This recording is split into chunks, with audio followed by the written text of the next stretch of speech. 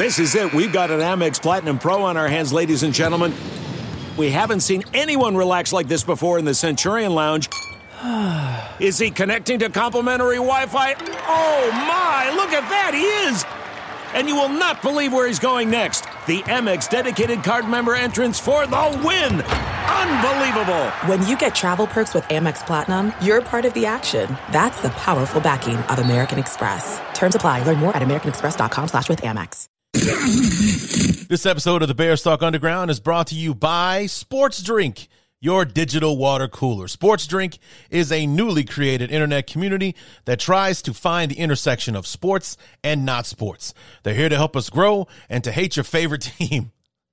A rising tide lifts all boats, so go check them out online or in social. Go to sportsdrink.org or open Instagram and type in Sports Drink, spelled like sports drink but without the vowels. So SPRTSDRNK. All we ask is that you close the door behind you. We're trying not to let out the funk. What's up, guys? Second trip through the NFC North. We're making our way. We're halfway done after this one. We had a great conversation with Jeremy Reisman about the Detroit Lions, and now up to bat, our good friend Chris Gates from the Daily Norseman, also from SB Nation, to help us preview the 2022 Minnesota Vikings. And you guys have heard me say it many times over the years, especially. These guys are my favorite guests to have. Actually, all four of them, including Lauren Cox, that we're going to talk to about the Bears next week. But I love having these guys on the show. The shared history of our respective rivalries. The skin in the game that we have for our teams, and also the respect that we all have for the other teams in our division, just makes it, one of my favorite things to do is talk to these guys. And I'm happy that these are the guys that I talk to twice a year when we have our division matchups. And so Chris Gates is on that list with Evan and Jeremy and Lauren as well to preview this upcoming season with Detroit in only in year two, and the Bears and Vikings both in year one of new regimes.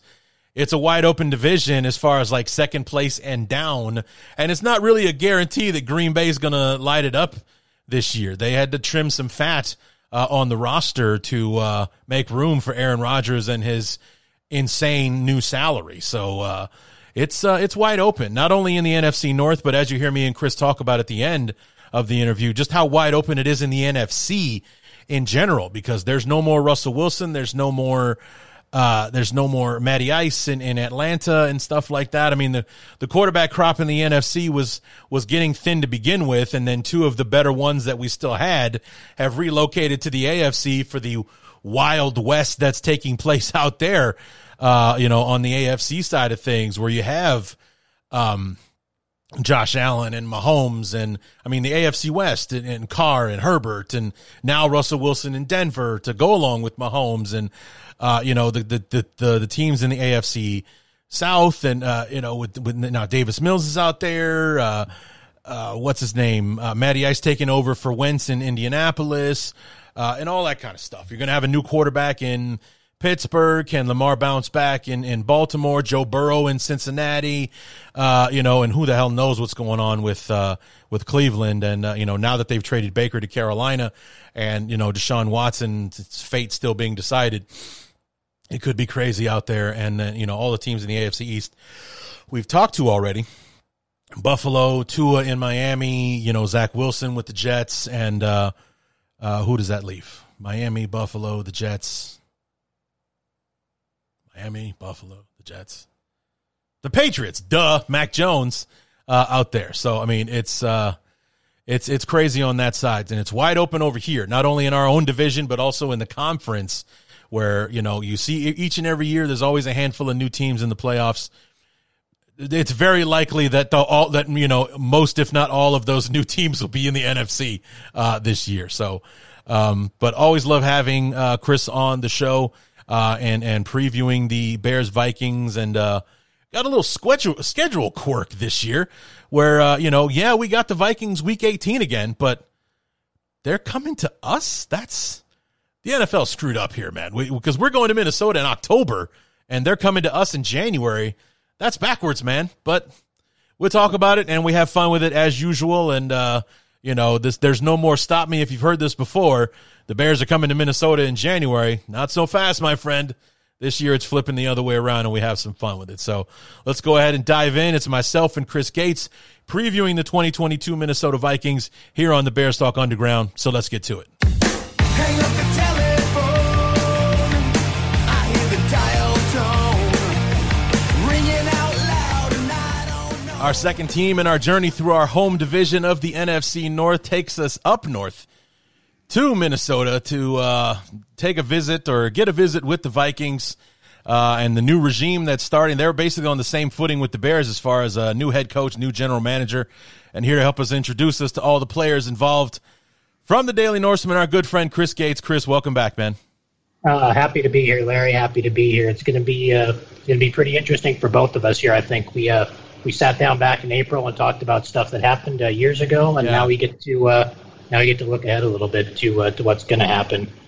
Starting here in about 2 months or so. Yeah, let's hope that this conversation is only half as interesting as the one that we had back in April, talking about that bananas football game in 2008. That crazy quarterback battle between Gus Frerotte and Kyle Orton. I mean, that was one for the books, that's for sure. Yeah, the battle of the Titans, if there ever was one. Hey, man. The year before Favre, the year before Cutler, came in and took over those respective teams. We had, a 90-point shootout in Soldier Field in the middle of October, just like everybody thought it would be. So that totally makes sense. So real quick, let's zip through 2021 for you guys. And I remember talking last summer around this time, kind of speculating about what could or could not be with Mike Zimmer. He kind of had this, good, bad fluctuation thing with the success of the team. You were 13-3 one year, follow that up being 8-8 the year after that, that kind of thing. And wondering, what would it take for him to keep his job in Minnesota? And unfortunately, getting off to a 1-3 start was probably not what he was looking for as far as being the head coach of this team in 2022. No, it really wasn't. I mean, we expected a little bit of a bounce back last year. We really didn't get it. And, once again, it was the defense that failed for the Vikings last year. It wasn't really an offensive issue for the most part. I mean, they had their stretches where they didn't perform up as well as they could have, obviously. But, the defensive side of the ball for the second year in a row just was kind of embarrassing for a Mike Zimmer coach team, to be honest. I mean, the way they gave up points at the end of halves and at the end of games and whatnot, it was historically bad. And, that eventually led to coach getting the boot. And, it was just one of those things like what happened with Denny Green a few years ago. That's just one of those things that time needed to come, and, that's what happened. Yeah, Denny was a bit more consistent than Zimmer was, but I know what you mean. Especially getting the smile and confidence you've been dreaming about, all from the comfort of your home, isn't a total mystery with Byte clear aligners. Just don't be surprised if all your friends start asking, "What's your secret?" Begin by ordering your at-home impression kit today for only $14.95. Byte clear aligners are doctor-directed and delivered to your door. Treatment costs thousands less than braces, plus they offer flexible financing, accept eligible insurance, and you can pay with your HSA FSA. Get 80% off your impression kit when you use code WONDERY at Byte.com. That's BYTE.com. Start your confidence journey today with Byte. We're driven by the search for better.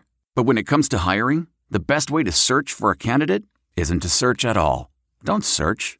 Match. With Indeed.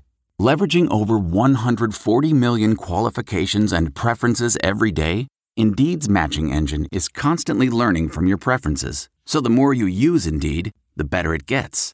And listeners of this show will get a $75 sponsored job credit to get your jobs more visibility at Indeed.com/match. Just go to Indeed.com/match right now and support our show by saying you heard about Indeed on this podcast. Indeed.com/match. Terms and conditions apply. Need to hire? You need Indeed. especially when it was nearing the end. Things just and anything that Denny tried to do, it just didn't seem to work in getting the team. I mean, he had a lot to answer for as far as 98 and trying to get back to that, 15-1 and being the surefire best team that just fell short in the NFC title game. He was never. There was like his tenure in Minnesota never really seemed to recover from that NFC Championship loss. No, they really didn't. I mean, they got back to the playoffs in each of the next 2 years. They got back in 99 and got stomped by the Rams in the divisional round, and we all know what happened in 2000 with the NFC title game. Wow, yeah, 41-0 or something like that. One of the most embarrassing things that any of us have ever had to witness, I think. So, it was. I don't know what else to say about it. Yeah, right. And, 2001, I think everyone just kind of stopped paying attention, and Dante Culpepper got hurt halfway through the year, and I think people knew right around that time that Denny was probably on his way out, and that was the kind of collapse that we got as a result. Right.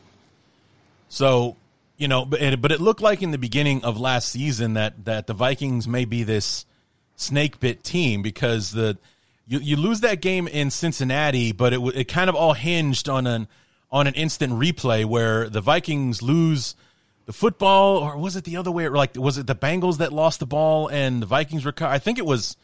Wasn't it the Vikings fumble? The Vikings were driving for what could have been the go-ahead score, and they were in field goal range. Right. And they handed it to Dalvin Cook, and Cook put it on the ground. And the Bengals got the ball back. They had a 4th and 1 right around midfield, I believe it was. Yeah. And they hit C.J. Uzomah for a huge gain and kicked the game-winning field goal. So. But it was that fumble from Cook. Like, if it was one of those replays where it was basically it came down to the call on the field, because the replay wasn't helping one way or the other, and it was just the bad luck that the referees called it a fumble on the field, because replay couldn't dispute it one way or the other, so they had to just go with the call on the field, and that was Minnesota's bad luck. And then the loss to Arizona the week after that just kind of seemed like, okay, that's 2 games that Minnesota probably should have won, but they're 0-2, and they have nothing to show for it. Yep. I mean, and like you said, it was one of those things that was weird at the beginning of last year. That was like, you lose that first game. It's like, well, how the heck do you lose to the Bengals? The Bengals are freaking terrible. And, the Bengals came within about, hold on, here's it.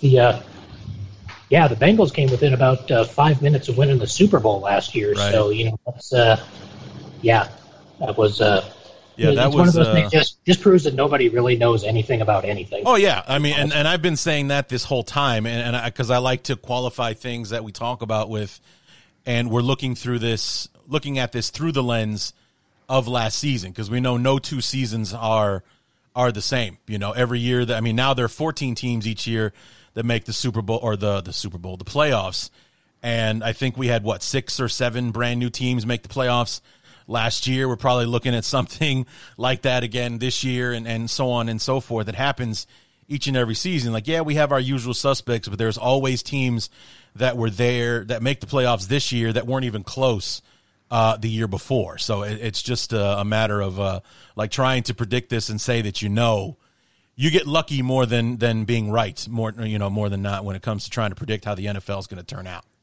Oh yeah, definitely. The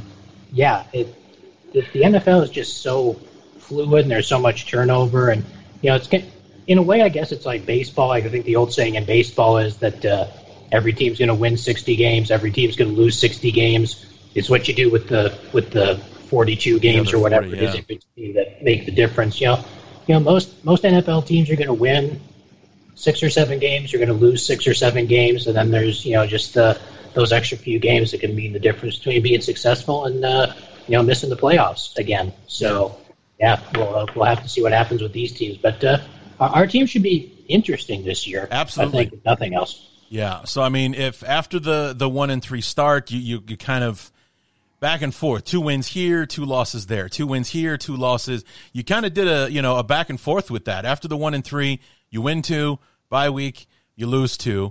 Then you beat the Chargers and the Packers. Those were impressive wins as far as who you were beating. Then you back it up with the loss to San Francisco, and then being the team that falls to Detroit for the first time last year. Then two wins on top of it where, you have the Thursday night win over Pittsburgh where you guys tried to give it away. But in the end, thanks to Chase Claypool, you were able to hang on to the win, who's celebrating a first down with 9 seconds on the clock.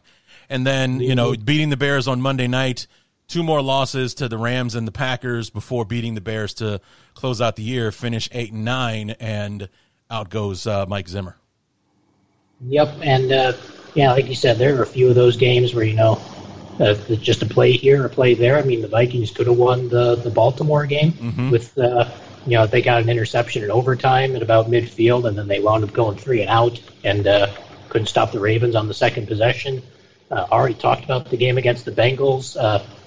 The Detroit game still just baffles me, as it probably should. I mean, there's 5 seconds left on the clock, and the Lions are 10 yards away from the goal line, and you have defenders defending 5 yards deep into the end zone. Right. He doesn't have to get 5 yards deep into the end zone. He has to get over the goal line. Defend the goal line, for God's sake. Yeah, I mean, that's what the kid did. He sat at the goal line, and Goff hit him right in the breadbasket with the ball. Touchdown. Game over. Sure did. Vikings Yep. lose. But yeah, like we said, a few plays here, a few plays there, and the Vikings are in the playoffs, and maybe Mike Zimmer stays around, and it's hard to say, but those plays didn't happen, and Mike Zimmer's unemployed now, and we got a new head coach in town. So let's talk about that. You not only, and the other thing was, not only did you guys part with Zimmer, you parted with the general manager, Rick Spielman, who I think you reminded me more than once had been with the team through a few head coaches and was general manager for quite some time. He goes out along with Zimmer, and you bring in Kwesi Adolfo-Mensah, and then that Sean McVay coaching tree. I mean, he's just getting started as far as his head coaching career, but I don't think he's put a bust of a coach out there yet as far as somebody that worked under him and then got a head coaching job of his own. So you got to be somewhat encouraged right then and there, right? Oh, yeah. I mean, he's been in the same room as Sean McVay for some length of time, and therefore he's an offensive genius. And we're gonna definitely. I mean, what's the worst that could happen? Sure. God, I mean, we're obviously going to see that going forward, and we're going to see the return of 3 deep, like we had in '98 and what have you. And yeah, it's going to be sweet. I can't wait. But no, seriously, I think the O'Connell hire was a good hire. I mean, even after all the flirtation they had with Jim Harbaugh, which I don't know how much of that I ever really bought into. I mean, with the new general manager, a young dynamic guy, trying to bring in Jim Harbaugh just didn't. I mean, if that's the guy that Kwesi Adolfo-Mensah wanted and he took his swing, well, good on him. But I think the Vikings are going to be pretty happy with Kevin O'Connell when things are all said and done here. Yeah, I mean, and what I found out that was funny to me was, I mean, obviously Harbaugh was coming off of a really great season in Michigan, but it was like his first really great season at Michigan, and he had a phone call with the Bears. I don't know if they want to call it an interview or not, and then he has the interview with the Vikings, and basically what I was hearing was like basically he was insulted that this wasn't, you and us not rolling out the red carpet, offering him the job before we even sit down to talk about what the expectations are. He was thinking the fact that he was flown to Minnesota meant the job was his to take. Yeah, pretty much. I mean, it sounded like he, thought it was all over, but signing the name on the contract and what have you. And, when he got there, I don't know what happened. I mean, he went out to dinner with the brass, and I guess he was in the interview for like 8 or 9 hours or something, and then they decided they were going another direction. And it was, I don't know if this is strange or not, but the Harbaugh thing ended, and almost immediately they announced Kevin O'Connell, because there was a story that came out that said Harbaugh was returning to Michigan. They were going to give him an extension and blah blah blah. And within an hour or an hour and a half of that story, the Kevin O'Connell news dropped. And so, I mean, he was obviously someone they were impressed with all along. And, yeah, I think he's going to end up being a good choice here eventually. But it's going to be interesting to see how things play out. Yeah, because I mean, it's we'll see how it works out. Because of course, it was the Bears that kind of snatched Ryan Poles off of the market, like the day before he was supposed to come and interview in Minnesota. That he put the full court press onto Ryan Poles and don't let him leave the building. So maybe you would be the Ryan Poles, Matt Eberflus combo if Poles was able to get on that flight. It might be. I mean, that was the guy that everyone wanted apparently, and I mean, obviously people were impressed by him as well. Mm-hmm. And he, like you said, he was scheduled to come in and interview with the Vikings, but the Bears got to him first, and like you said, they didn't let him leave the building. Of course, the last time the Vikings interviewed somebody and didn't let them leave the building, they wound up with Brad Childress as their head coach. So, be careful of what you wish for there. Right. But I temper this as much as I probably should for a team that's in the same division as we are. But I hope Poles is successful. Yeah. And Eberflus, and I just hope they're not as successful as Kwesi Adolfo-Mensah and Kevin O'Connell. That's all. Well, I have similar feelings about that. I mean, I think I've told you before that I was, the Vikings were my other team in high school because my favorite player after Walter Payton retired was Warren Moon. And I was over the moon, quite literally, when he got traded to Minnesota, because in '94, when he got traded to Minnesota, there was no Sunday ticket or anything like that. So my chances to see Warren Moon play were few and far between. Now I'm getting 2 guaranteed games a year when he plays the Bears, and whatever regional stuff that I can pick up in return to see my favorite player do his thing. So, I had this kind of sentimental attachment to the Vikings there for a while Warren Moon was the quarterback of the team. So I have similar feelings about, I mean, not only that, but I think the better the Bears and the Vikings become, and hell, even the Lions too, we got to be taking something away from Green Bay in the process. So maybe the better we get, the worse, Aaron up there in Green Bay and his, tribe get worse, and we can even things out in this division once and for all. Yeah, I mean, the Packers have, you think they got to take a step back eventually. I mean, they tossed out Aaron Rodgers' favorite receiver. I don't know who any of their receivers are now, except for, if there's Alan Lazard, obviously, and Christian Watson. And I only know Christian Watson because apparently it was the biggest mistake ever for the Vikings to trade with Green Bay during the draft. You know what? We'll talk about that. Christian Watson. So yeah, we will talk about that. But other than those two guys, I don't know who any Green Bay's receivers are. Not a one. I just did my Green Bay interview with Evan Western from Acme Packing Company, and I was reminded when I did my homework for the conversation that the big name receiver that they signed was Sammy Watkins on a 1-year veteran minimum prove-it deal. Because he was out there in Baltimore making like $14 million, and he signed for like 1 year, $1.5 million to be in Green Bay. So, yeah.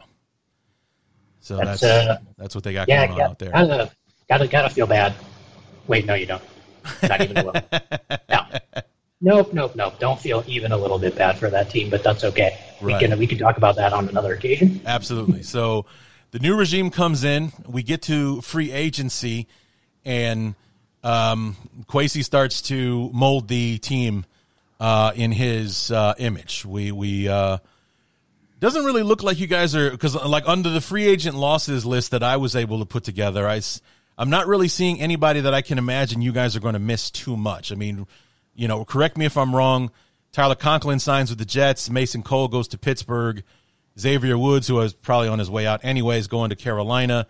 Nick Vigil, the linebacker, goes to Arizona, and Chad Beebe, the wide receiver, goes to Houston. Not exactly household names as far as my recollection of the Viking roster. Conklin is a guy that is nice to have around. I mean, he would have been the number 2 tight end going into last season, but Irv Smith Jr. got injured, so he wound up being the number 1 guy and caught at least 60 passes. I can't remember what the exact number is. He got up to 60 receptions last year, and with Irv Smith coming back and Conklin's contract expiring, he was going to have to move on to somewhere else. I mean, the reason I say that he could be potentially missed is because, if Irv Smith somehow gets hurt again or misses time this year, there's no Tyler Conklin coming out of the bullpen to pick up his snaps or anything like that. But Mason Cole did a decent job backing up both Garrett Bradbury and the right guard spot that rotated around with Oli Udo and some other players. He would have been nice to keep around, but the Steelers threw a bunch of money at him, so the Vikings couldn't do that. And you look at the guys that have been mainstays on the defense over the last few years. Anthony Barr still hasn't signed with anybody. Right. Everson Griffin still hasn't signed with anybody, though that probably really has very little to do with football-related abilities at this point. Mackenzie Alexander hasn't signed with anybody. So there's some guys that have been some household names on this Vikings defense for a while that just apparently haven't impressed anybody else. And now that Mike Zimmer's not around, I guess they just don't have an in with the Vikings anymore. So not a lot of the free agent losses I think are going to be greatly missed by the Vikings. But Tyler Conklin, especially if Irv Smith gets injured, could potentially be one of those guys. Sure. Those names you mentioned, Anthony Barr, Mackenzie Alexander, Everson Griffin, those are three guys that I have, under my question mark list, because the coach that liked him and the guy that drafted him are all gone. So, it's like their contracts seem to expire at just the right time, so they're kind of left out there in the wind, and they don't have a friend in the front office anymore. So I was just like wondering, is this something that could happen like around training camp, bring in somebody late, or God forbid somebody goes down, we bring one of these guys and, bring them back in. They have familiarity with their teammates if nothing else, because you're probably working a different system or something defensively if, with the new DC and whatnot. But I was wondering what the status would be of them or could they be a late signing kind of thing. But that also goes in line with the new regime comes in and people that, were counted on in the past all of a sudden are looking for new homes. Yeah. That's exactly right. I mean, there's a possibility that some of those guys could come in if somebody got hurt late, but Mackenzie Alexander was not good last year. I mean, he had some good years with the Vikings and then went to Cincinnati for a year, and he came back to Minnesota and just didn't perform well. So I'd be surprised if he came back.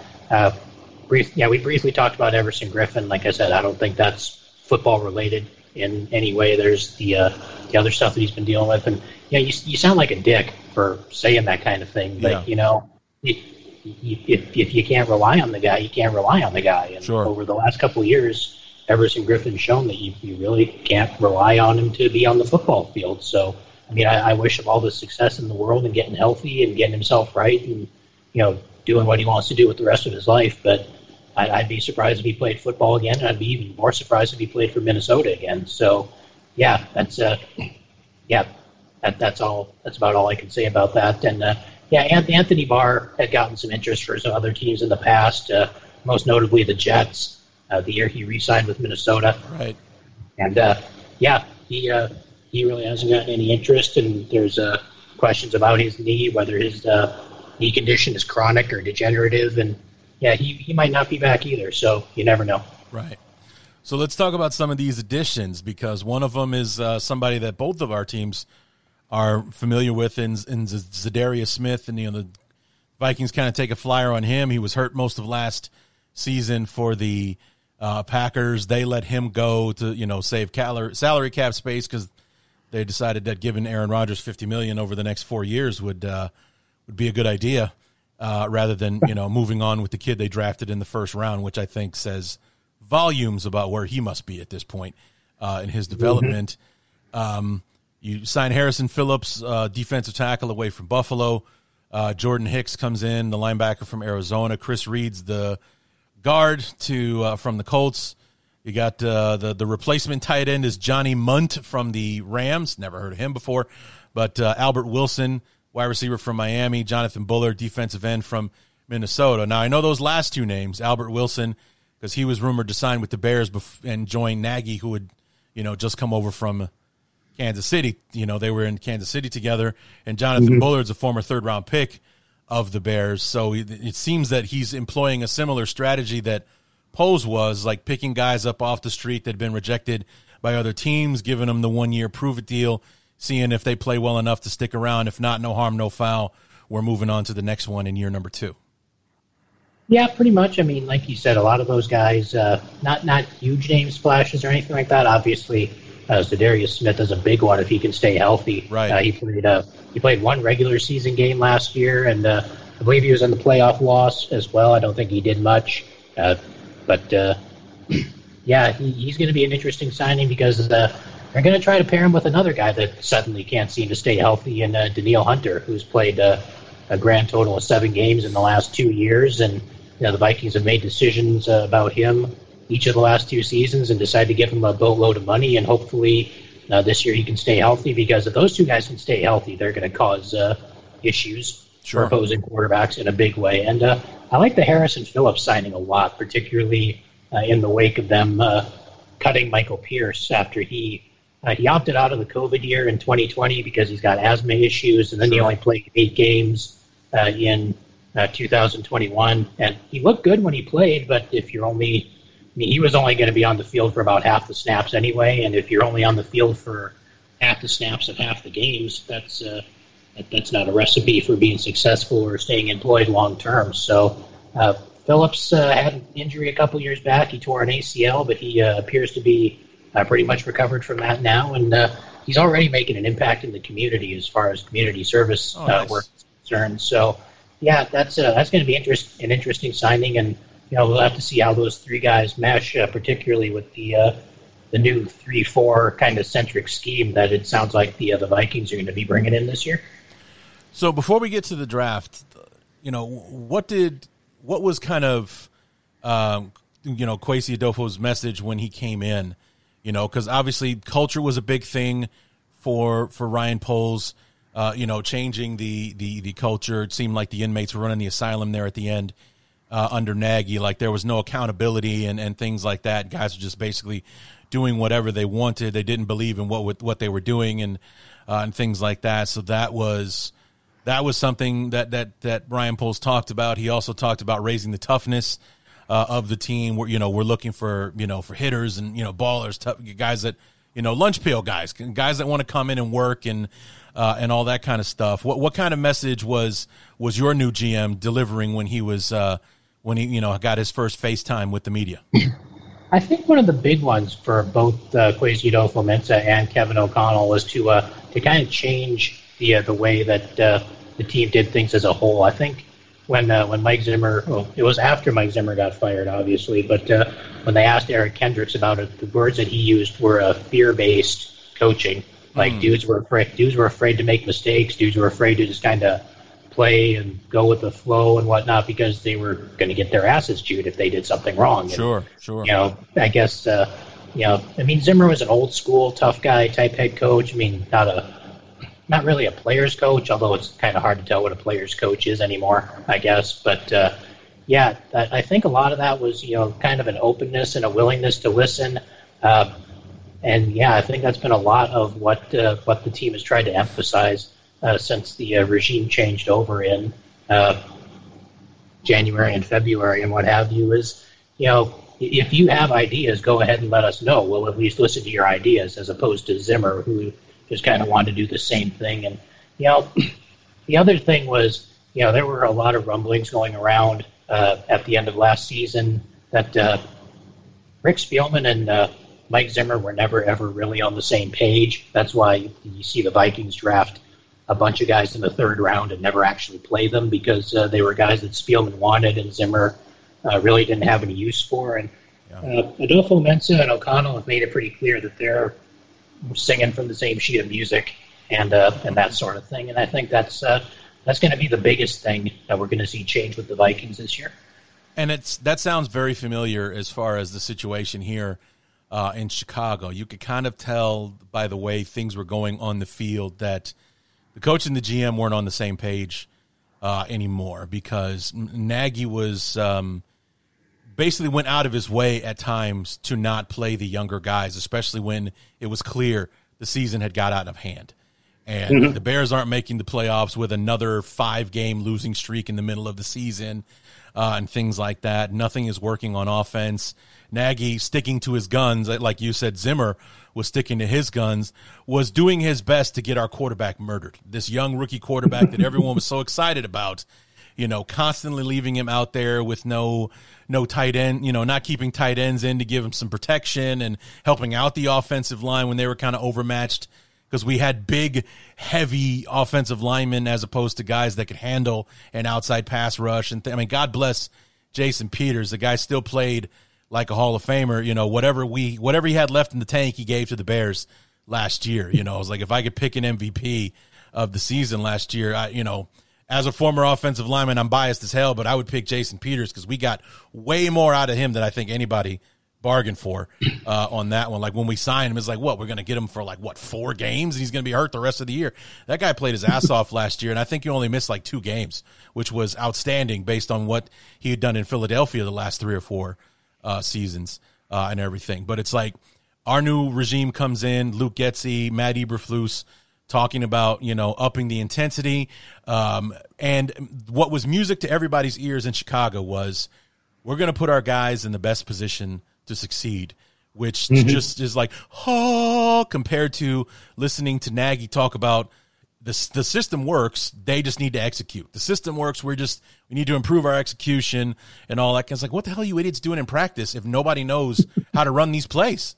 And it's just hearing them say those things. Like, obviously it's, nobody won a Super Bowl in February as far as the offseason goes. Yeah. Nobody's ever won it in February. Nobody's ever won it in March. You win it on the field, in the practice field, and so on and so forth. So saying all those beautiful things, at that time, it's put your money where your mouth is time, because the Bears, they start training camp next Saturday.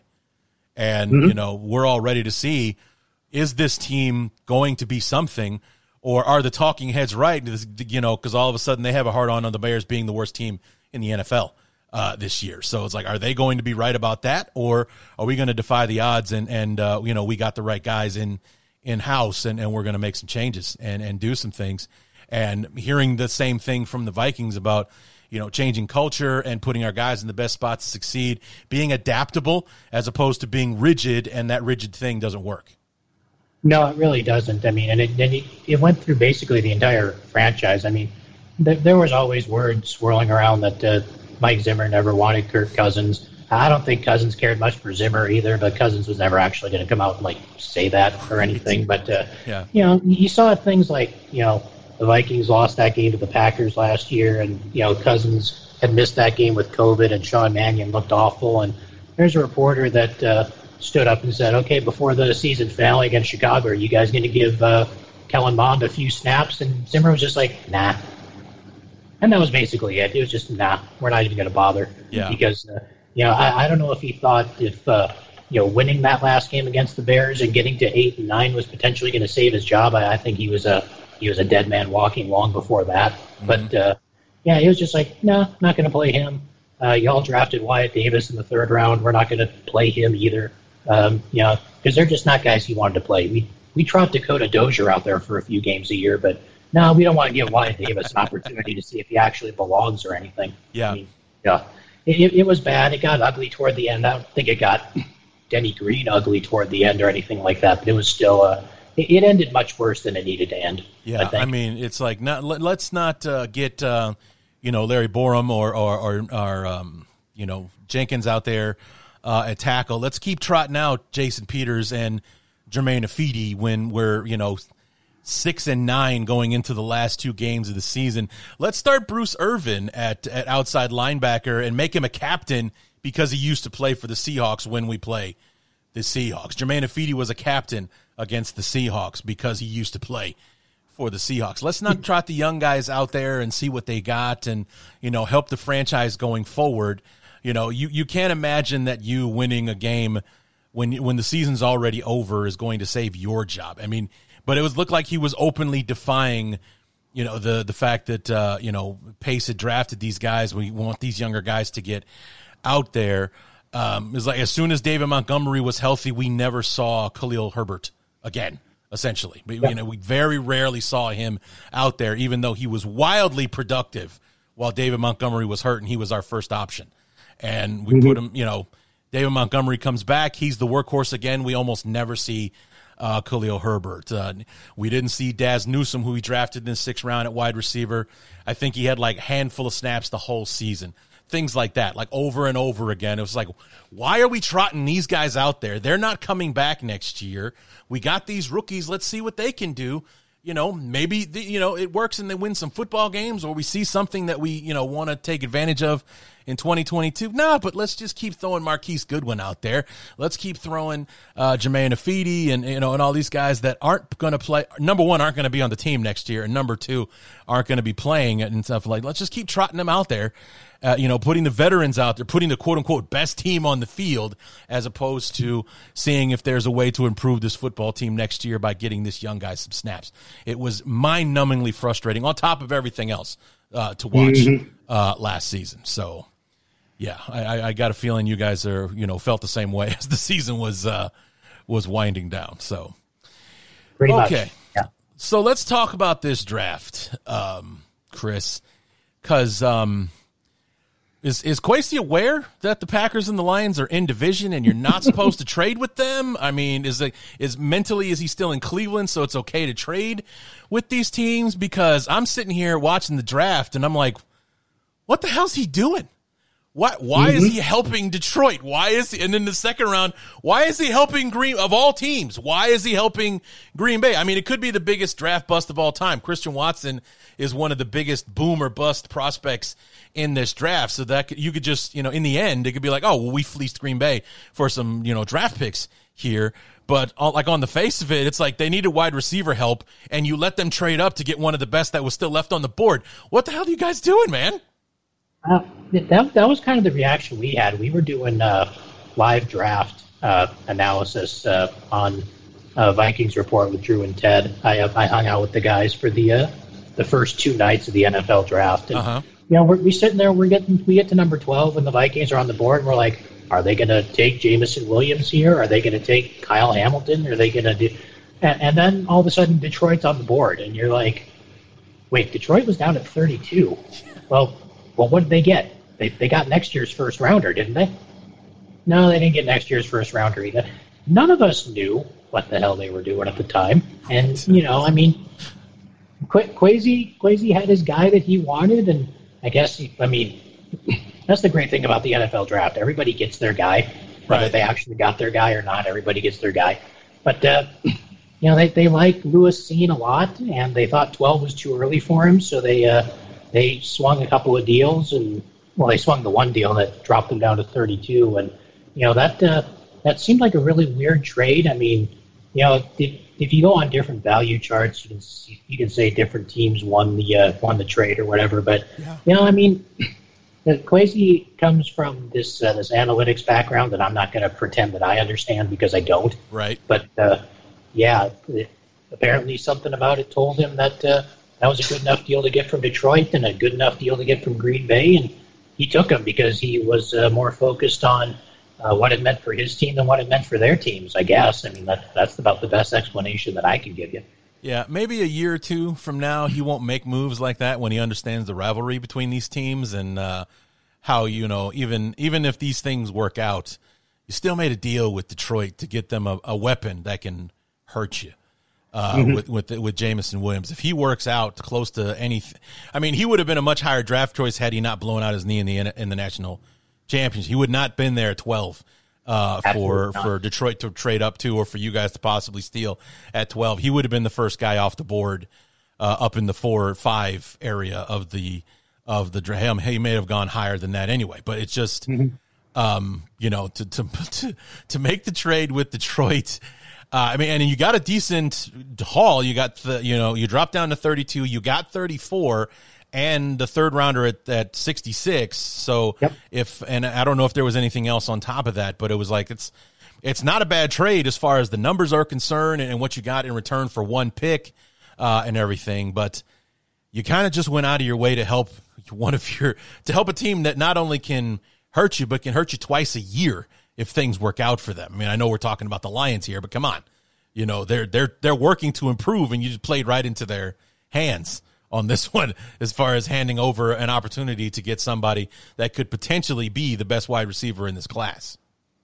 Yeah, and like you said, maybe it works out for the Packers and the Lions and the Vikings, and maybe it doesn't. But yeah, that's the way Kwesi's going to do things, at least for now. Like you said, maybe he doesn't quite grasp the gravity of the rivalry between the teams in the NFC North. But the AFC North had rivalries too. I'd have to look back and see if the Browns were making trades with the Bengals or the Ravens or the Steelers or anything like that. But, like I said, he was more focused on what these deals meant for the Vikings and what they meant for the Lions and the Packers. And, that's just the way he chose to approach it, I guess. I mean, people might not have cared for it, but, that's what happened. And it can't be undone now. So hopefully it just works out. Well, for me, it was... It was twofold. Number one, it was the shock of making a trade with a division rival, regardless of the haul that he brought in. It's like, but it's Detroit. But at the same time, it's like maybe he's like, look, guys, it's the Lions. Come on, let them take the guy. I got the picks from them. It's like those picks they got from the Rams, they're mine now. So we're going to be using those and everything. But when it really kind of flipped to what the hell is this guy doing was top of the draft in the second round. We're just barely getting things underway on Friday night. And it's like you said earlier, we're talking about what the Vikings are going to do here. And then all of a sudden the Packers are on the clock. And it's like, did they trade with the Packers? What is this guy doing? And, of course, they trade Christian Watson, and I'm sitting in my living room ready to start throwing shit at the television. It's not even my team we're talking about. It's like, what? Like, they traded away Devontae Adams, and you give him a chance to draft a guy that could take his place. What the hell is going on up there in Minnesota? So, go ahead. Like I said, I really don't know. I mean, it's Kwesi's first draft, and he's gonna have a learning curve. And, sure.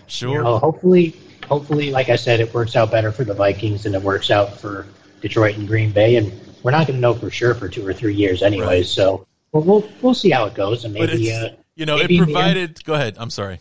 Maybe in the end it'll be the Packers or the Lions that regret giving the Vikings extra stuff and letting them draft Lewis Cine or whatever the case might be. And that's great if that works out. But at the time, it provided some kind of heart-stopping moments because the Bears hadn't been on the clock yet.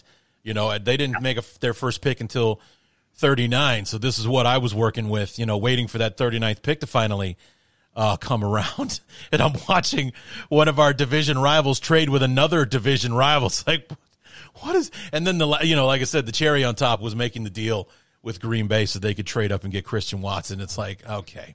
So not only did they make a trade with the Packers, not only did they make a trade that allowed the Packers to get one of the best wide receivers left on the board, this was also a guy that was supposed to fall to 39 and become a Chicago Bear. So you're affecting our draft board at the same time. What the hell's going on up there in Minnesota? So, but with those picks, you make the trade with Green Bay. So you're not picking at 34. You bump down to 42. You got Cine at the end of the first round, the safety out of Georgia. And was it Georgia? Yes. Okay, and then the second round, you basically did the opposite of what the Bears did. You went safety first, corner second, where the Bears went corner first, safety second, and the corner you picked up at 42 between the Bears' two draft choices at 39 and 48 was Andrew Booth, Andrew Booth Jr. out of Clemson. Yeah, that was a really nice pick. I mean, they traded down, as you mentioned. They made the trade down with Green Bay, and then they traded back up with Indianapolis to get themselves in position to draft Booth because I think they knew that the run on corners was coming eventually, and they wanted to get their hands on one. And Booth is another guy that probably could have been a first-round choice. He had some sports hernia surgery after the year. I don't think he did a lot, if anything, at the Combine or at Pro Days or anything like that. But he's pretty impressive. He's got size. He's got aggression. And, that's the kind of player that this defense needs in the secondary with Patrick Peterson not getting any younger. And, there are a bunch of young guys here, but we don't know how they're going to work out yet necessarily. So, that was a pretty solid pick. I like the Andrew Booth pick a lot. And then with one of the picks you got from Green Bay at 59 in the second round, you take the guard Ed Ingram from LSU. The third rounder you got from Detroit at 66 is it Brian Asamoah from linebacker out of Oklahoma. So, good prospects from big schools that have seen big-time competition and 4 picks in the top 66. So not a bad haul for the Vikings for day 1 and day 2.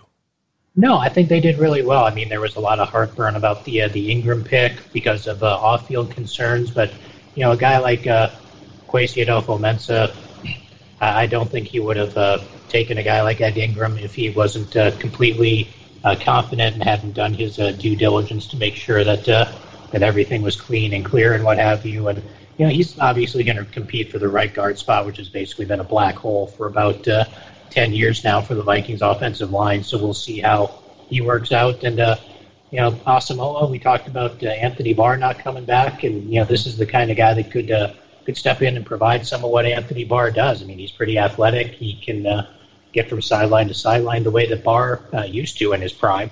But those were 4 pretty solid picks, like you said. Big name schools, big name competition. Georgia, Clemson, LSU, and Oklahoma. I mean, it doesn't get a lot bigger than that in college football. So that's kind of what the focus was those first 2 days, I guess. And then it seemed to be the theme of the remainder of the draft in day 3. All the guys that you picked up were from Power 5 schools: Missouri, Minnesota, North Carolina, Illinois, Michigan State, South Carolina. So not the top tier of the Power 5, but you're not taking anybody out of Fresno State or Southern Utah like Ryan Poles did. You're actually pulling from guys that are playing the top level of competition in college football.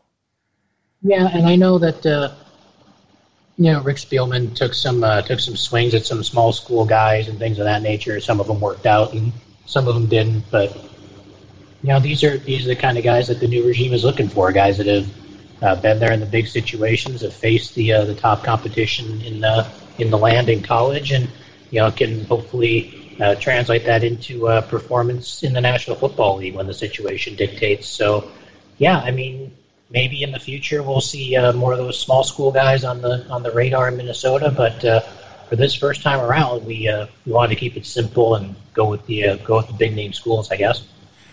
Are you aware of the name bracket thing that Pride of Detroit does every year? I am. Okay. It's very cool. Yeah, and you guys seem to have drafted some guys that could have made the bracket this year. Caleb Evans, Asezi Otamiwo.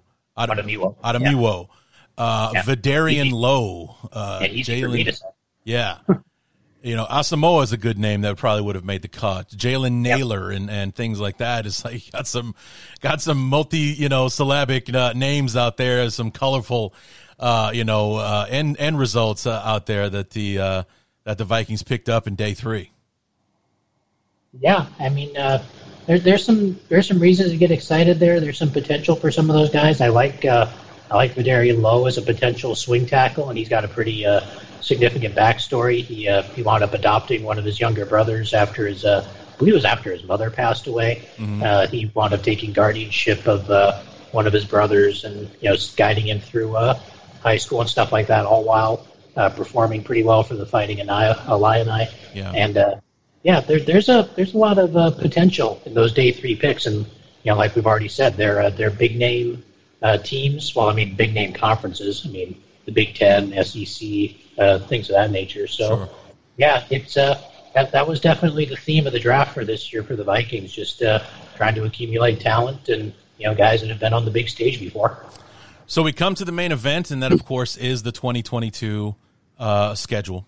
And Chris, you and I, especially over the last 6 seasons, have had a lot of fun with the schedule because we always have a similar theme. Like the first matchup could be anywhere from, week 4 all the way, like last year, we didn't see you for the first time till that Monday night game, week 15. And then we see you again a few weeks later to close out the year at week 18. But it was always that week 17, week 18 matchup. You could count on it. You could time turn your watch to it. That Minnesota home hosting the Bears, week 17, week 18 to close out the year. Write it down because that's what the NFL is going to do. But then the schedule comes out in May, and it's like, okay, so week 1, you're at home for Green Bay. Week 2, Monday night game right off the board, and home for Detroit. Oh, you guys are going to the UK. The week 5, there's the Bears. Wait a minute. Bears at Vikings week 5? I was like, hold on a second here. Scroll down a little bit. Vikings at Bears week 18. What the hell's going on here? What's like? It's like, this is wrong. So I literally, Chris, logged out of that page, moved on to another one to make sure that they didn't screw that up. And sure enough, everywhere I looked, it's Vikings at Bears week 18 instead of Bears at Vikings. We're in the upside down, man. It's like this, the world's coming to an end. I mean, what's going on here? And I told you every year that eventually it was going to flip around, and it was going to be the middle of January, and the Vikings are going to have something important on the line, and they're going to have to go into Soldier Field, and they're going to just trip all over themselves, and because when they go to Soldier Field, that's just what they do. Yeah, that's their thing. So, and this is the year that it finally happens. I mean, the Vikings aren't taking their bye after they come back from the UK in the week 4 game. They're playing a divisional game at home, and the Vikings will have all 3 of their divisional home games done by week 5. Wow, this year. That's right. Look at that. So that's going to be something to see. Hopefully that won't come back to bite them later on in the season or anything like that. But they got Green Bay at home in week 1, Detroit at home week 3, Chicago at home week 5, and they're done with their NFC North home games before Columbus Day. I am disappointed in myself. I'm usually pretty good at picking up on those things. It's like, but look at that. Green Bay week 1 at home, week 3, Detroit at home, week 5, the Bears at home, and you've got a trip to the UK in there. You got a Monday night game on the road, and then at Miami in what will potentially still be a 95-degree game in mid-October on the road at Minnesota or at Miami. That's going to suck before you take the bye week 7. And then after that, instead of this home away thing that you did for the first 6 weeks, then they start bunching it up on you. You have Arizona at home after the bye, but then back-to-back road games at Washington, at Buffalo, and then 3 straight home games, including hosting hosting New England on Thanksgiving. You're home for the Cowboys, the Patriots on Thanksgiving Day, and then the Jets before you finally go back out on the road to Detroit again. Yeah, that's going to be weird. I mean, this will be the first time ever that the Vikings have hosted a Thanksgiving game. Obviously, because up until recently, the only 2 Thanksgiving host teams were Detroit and Dallas, and then a few years ago they added the 3rd game. And Minnesota's played a lot of times on Thanksgiving, but this will be the first home game they have, and they get to welcome the Hoodie and company to town. So that's going to be definitely going to be interesting. And then we have our Thursday night games out of the way for the year, which is pretty nice. So they're kind of bunching things up, and we're gonna see US Bank Stadium a lot there after the bye, it would appear. Yeah, 3 out of 5 on the road to finish out the year after the Jets game, after the 3-game homestand at Detroit, back-to-back home games, and kind of like 2020, last home game is the week 16, and then on the road the last 2 weeks at Green Bay, at Chicago, which I still can't wrap my head around. But you get, and there it is again. In the first 5 weeks, you got all 3 division home games, and in the last 5 weeks you have the 3 division road games, including back-to-back at the end of the season. Just the NFL balancing things out, I guess. Just keeping it weird as only the NFL can. Right. Yeah. So I mean, like I said, I'm disappointed that I didn't catch on to that when looking at the schedule. I guess I just got distracted by at Chicago week 18, and I couldn't see anything else after that. And that's completely understandable, because that should be the reaction from everybody, pretty much. So, well, I mean, especially if you guys, because obviously, history dictates, and more than likely, it's Green Bay's division to lose, but so it's all 3 teams playing for second place, and you got one regime that's in year 2 and 2 that are in year 1, back, behind the Packers. here. So, anybody could grab second place. And with the way that the rivalry's history goes, the last thing you want to do is play a meaningful game in Soldier Field at the end of the season. Because we did a whole hour and a half earlier this spring talking about how weird things can get in Soldier Field when the Vikings come to town. Yeah, I mean, like you said, or like I've said numerous times before, Soldier Field has always been kind of a weird place for the Vikings to go and do anything. And now, like I said, if we go into the last week of the season and there's something on the line for the Vikings or for the Bears or whatever the case may be, and we're in part of that late 3:25 Central Time window when, all the games that actually matter in Week 18 are going on. And right. Yeah, it's going to be interesting to see what happens because, Soldier Field has just not been good to Minnesota over the years. I mean, they've had some success there recently, but, I just wouldn't trust them being able or having to go into a must-win situation against the Bears in Soldier Field in Week 18, no matter how bad the Bears are or how good the Vikings are. Yeah, and that's what makes it interesting is that, I remember, I think it was 2016, the Bears are 1-5, the Vikings are 5-1, looking like one of the better teams in the league. They come into Soldier Field on Monday Night Football and get ragdolled by the 1-5, like a team that couldn't figure out how to run the football to save its life.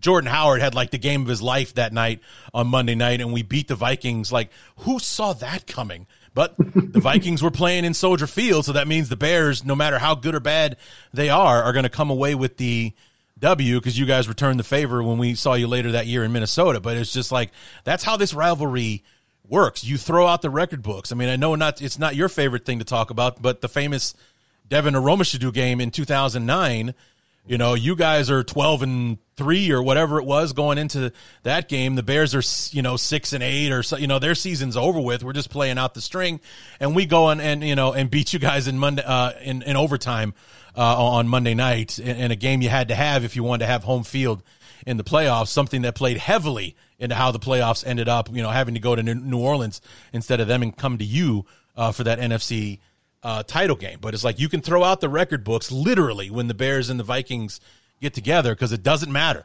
Those teams show up when they're at home against the other. Absolutely.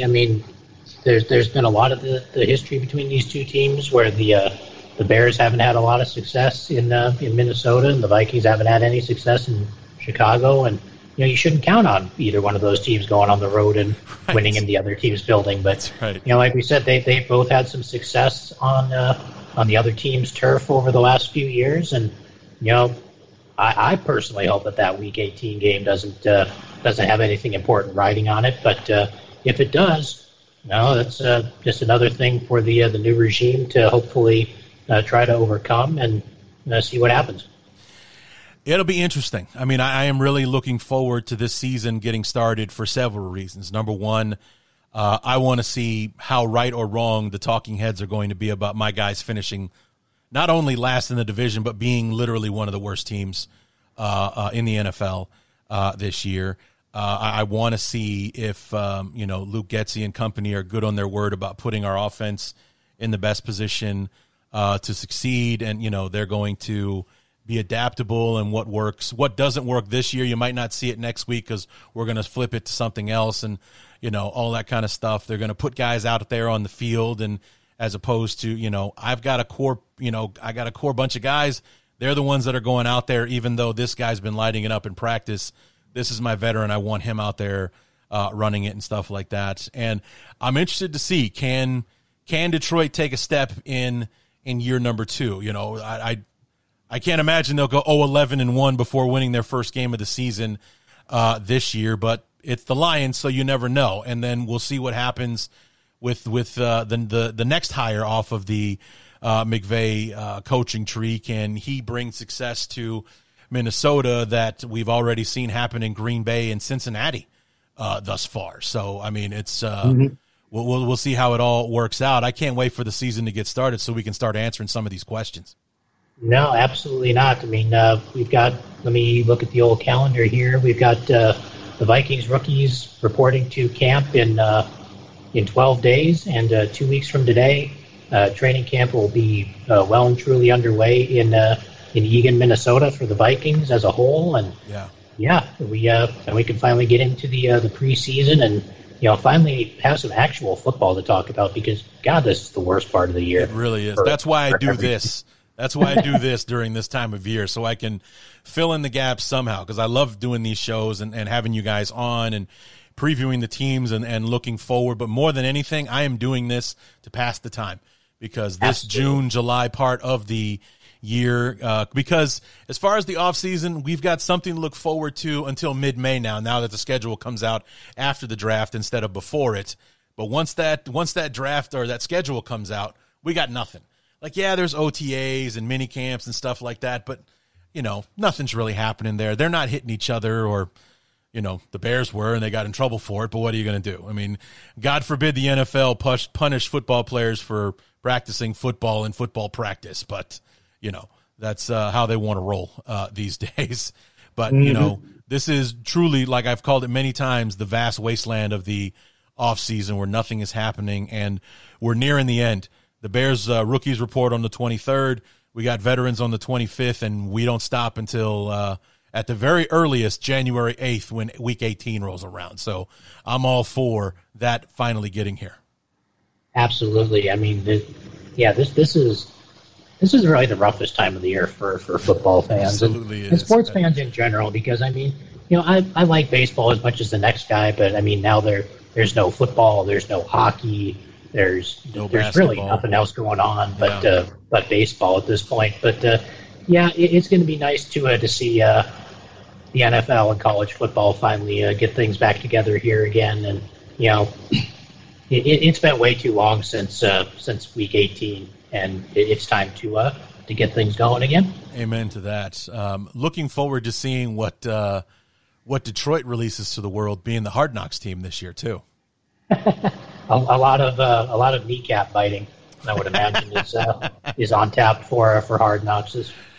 Yeah, Jeremy Reisman from Pride of Detroit is excited about it, and I was like, "Well, we'll keep an eye out for you, Jeremy, because I know you'll be at practice." So we'll see if we can get a Jeremy Reisman cameo to look forward to on HBO when they get underway here in a few weeks. So. Oh, Chris, this has always been a good time, man. And, like I said, the vast wasteland of the off season, it really is hell for us content creators.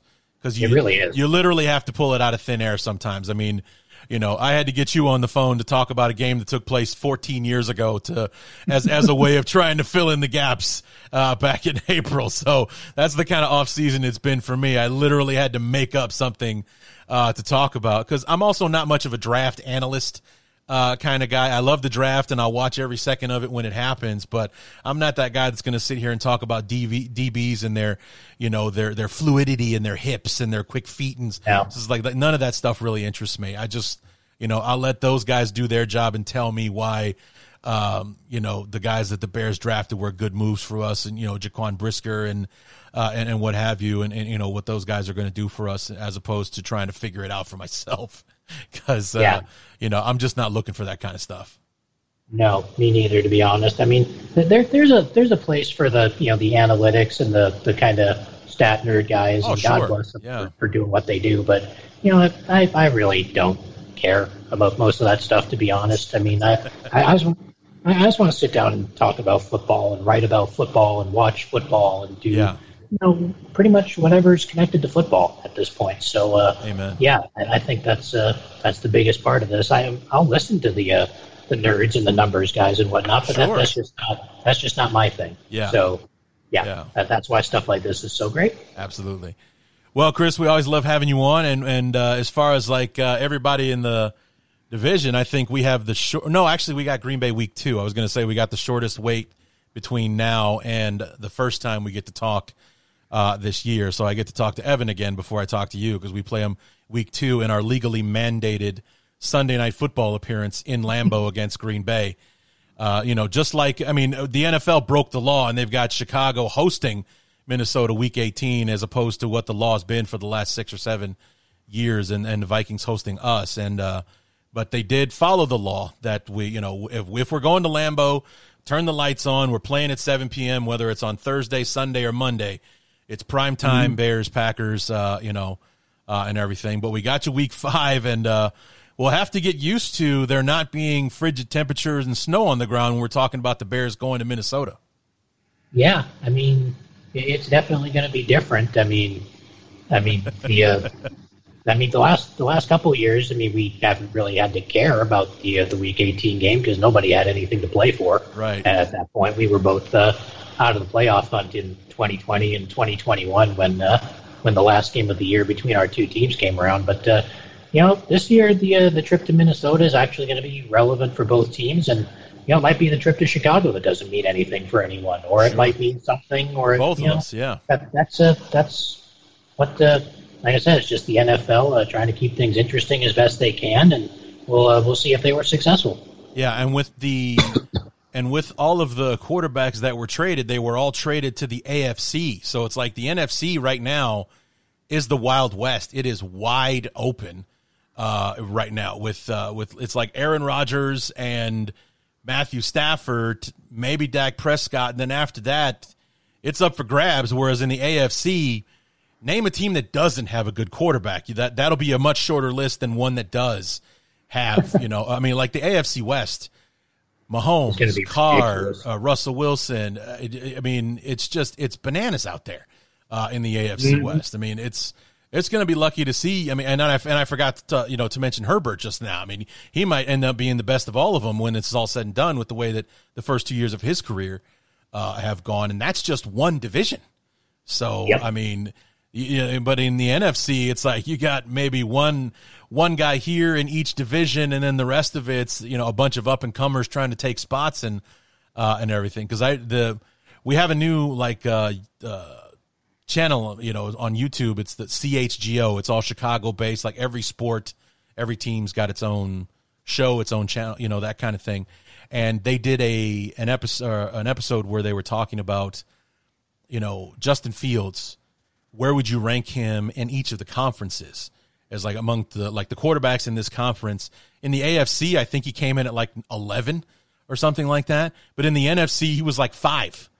Because there are only like 4 guys that you would rather have than him in the NFC, and then you throw Justin Fields because you like him better than these other 10 guys in the conference. In the AFC, we got into double digits before we started talking about Justin Fields being a legitimate spot. I would rather have him here than this guy.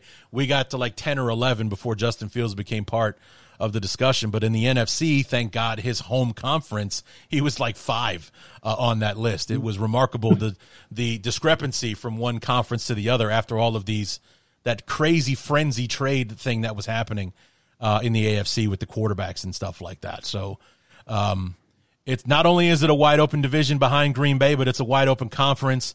Like I said at the top of the hour here, there's potentially a handful of new teams in the playoffs every single year. Could be me, could be you, could be both of us with the way things are shaping up in the NFC right now.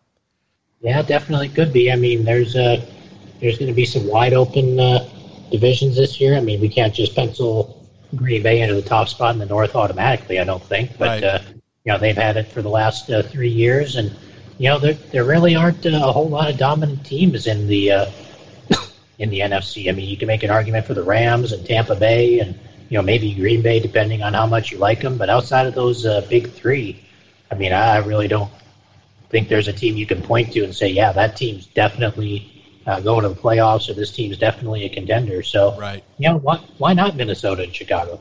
Absolutely. So, I mean, it's top heavy. Tampa Bay, yeah. Green Bay, the Rams, and and what have you. But I mean, the NFC East. I mean, I just got done talking to every team in the NFC East, and the running theme through that was no repeat champions since 2004. So yeah, the Cowboys went 12-5. They dominated division last year, but the year before that, they were like 5-10-1 or something like that. This is what happens in the NFC East. So you can't just lock it in that Dallas is going to win the division again, because it hasn't happened in almost 20 years that the team that won last year won it again the year after. So it's wide open in the NFC East, and then the North being wide open behind Green Bay right now. Tom Brady down there retiring, and then unretiring, and now all of a sudden he's the best quarterback in that division. again, and who's going to be the quarterback in New Orleans. Can Winston come back from the knee injury and all that kind of stuff? What's going on? Can Baker, make it happen in Carolina now that he's finally out of that mess in Cleveland and everything?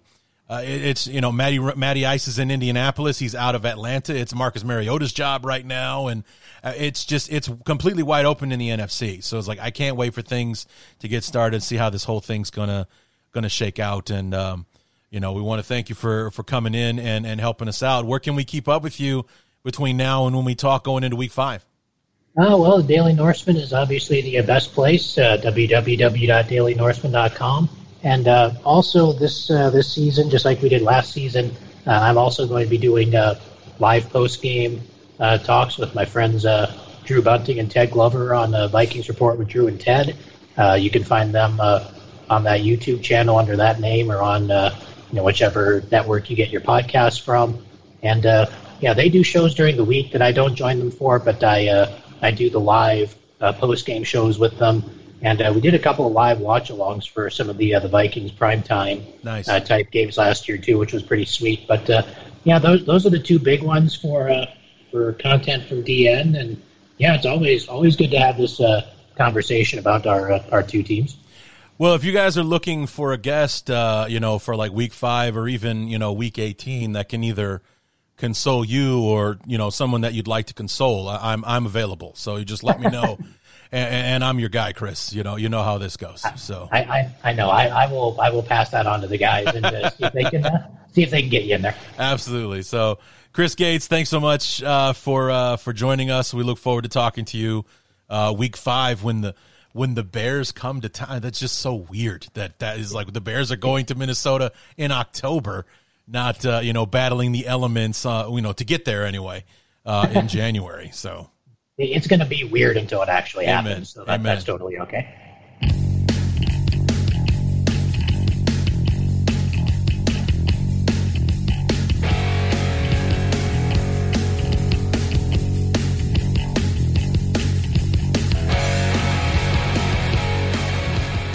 There you have it, folks. Want to thank Chris Gates for being on the show. Look forward to talking to him in October, as he and I will struggle to remember that the first game of the rivalry is taking place in Minnesota instead of Chicago this year.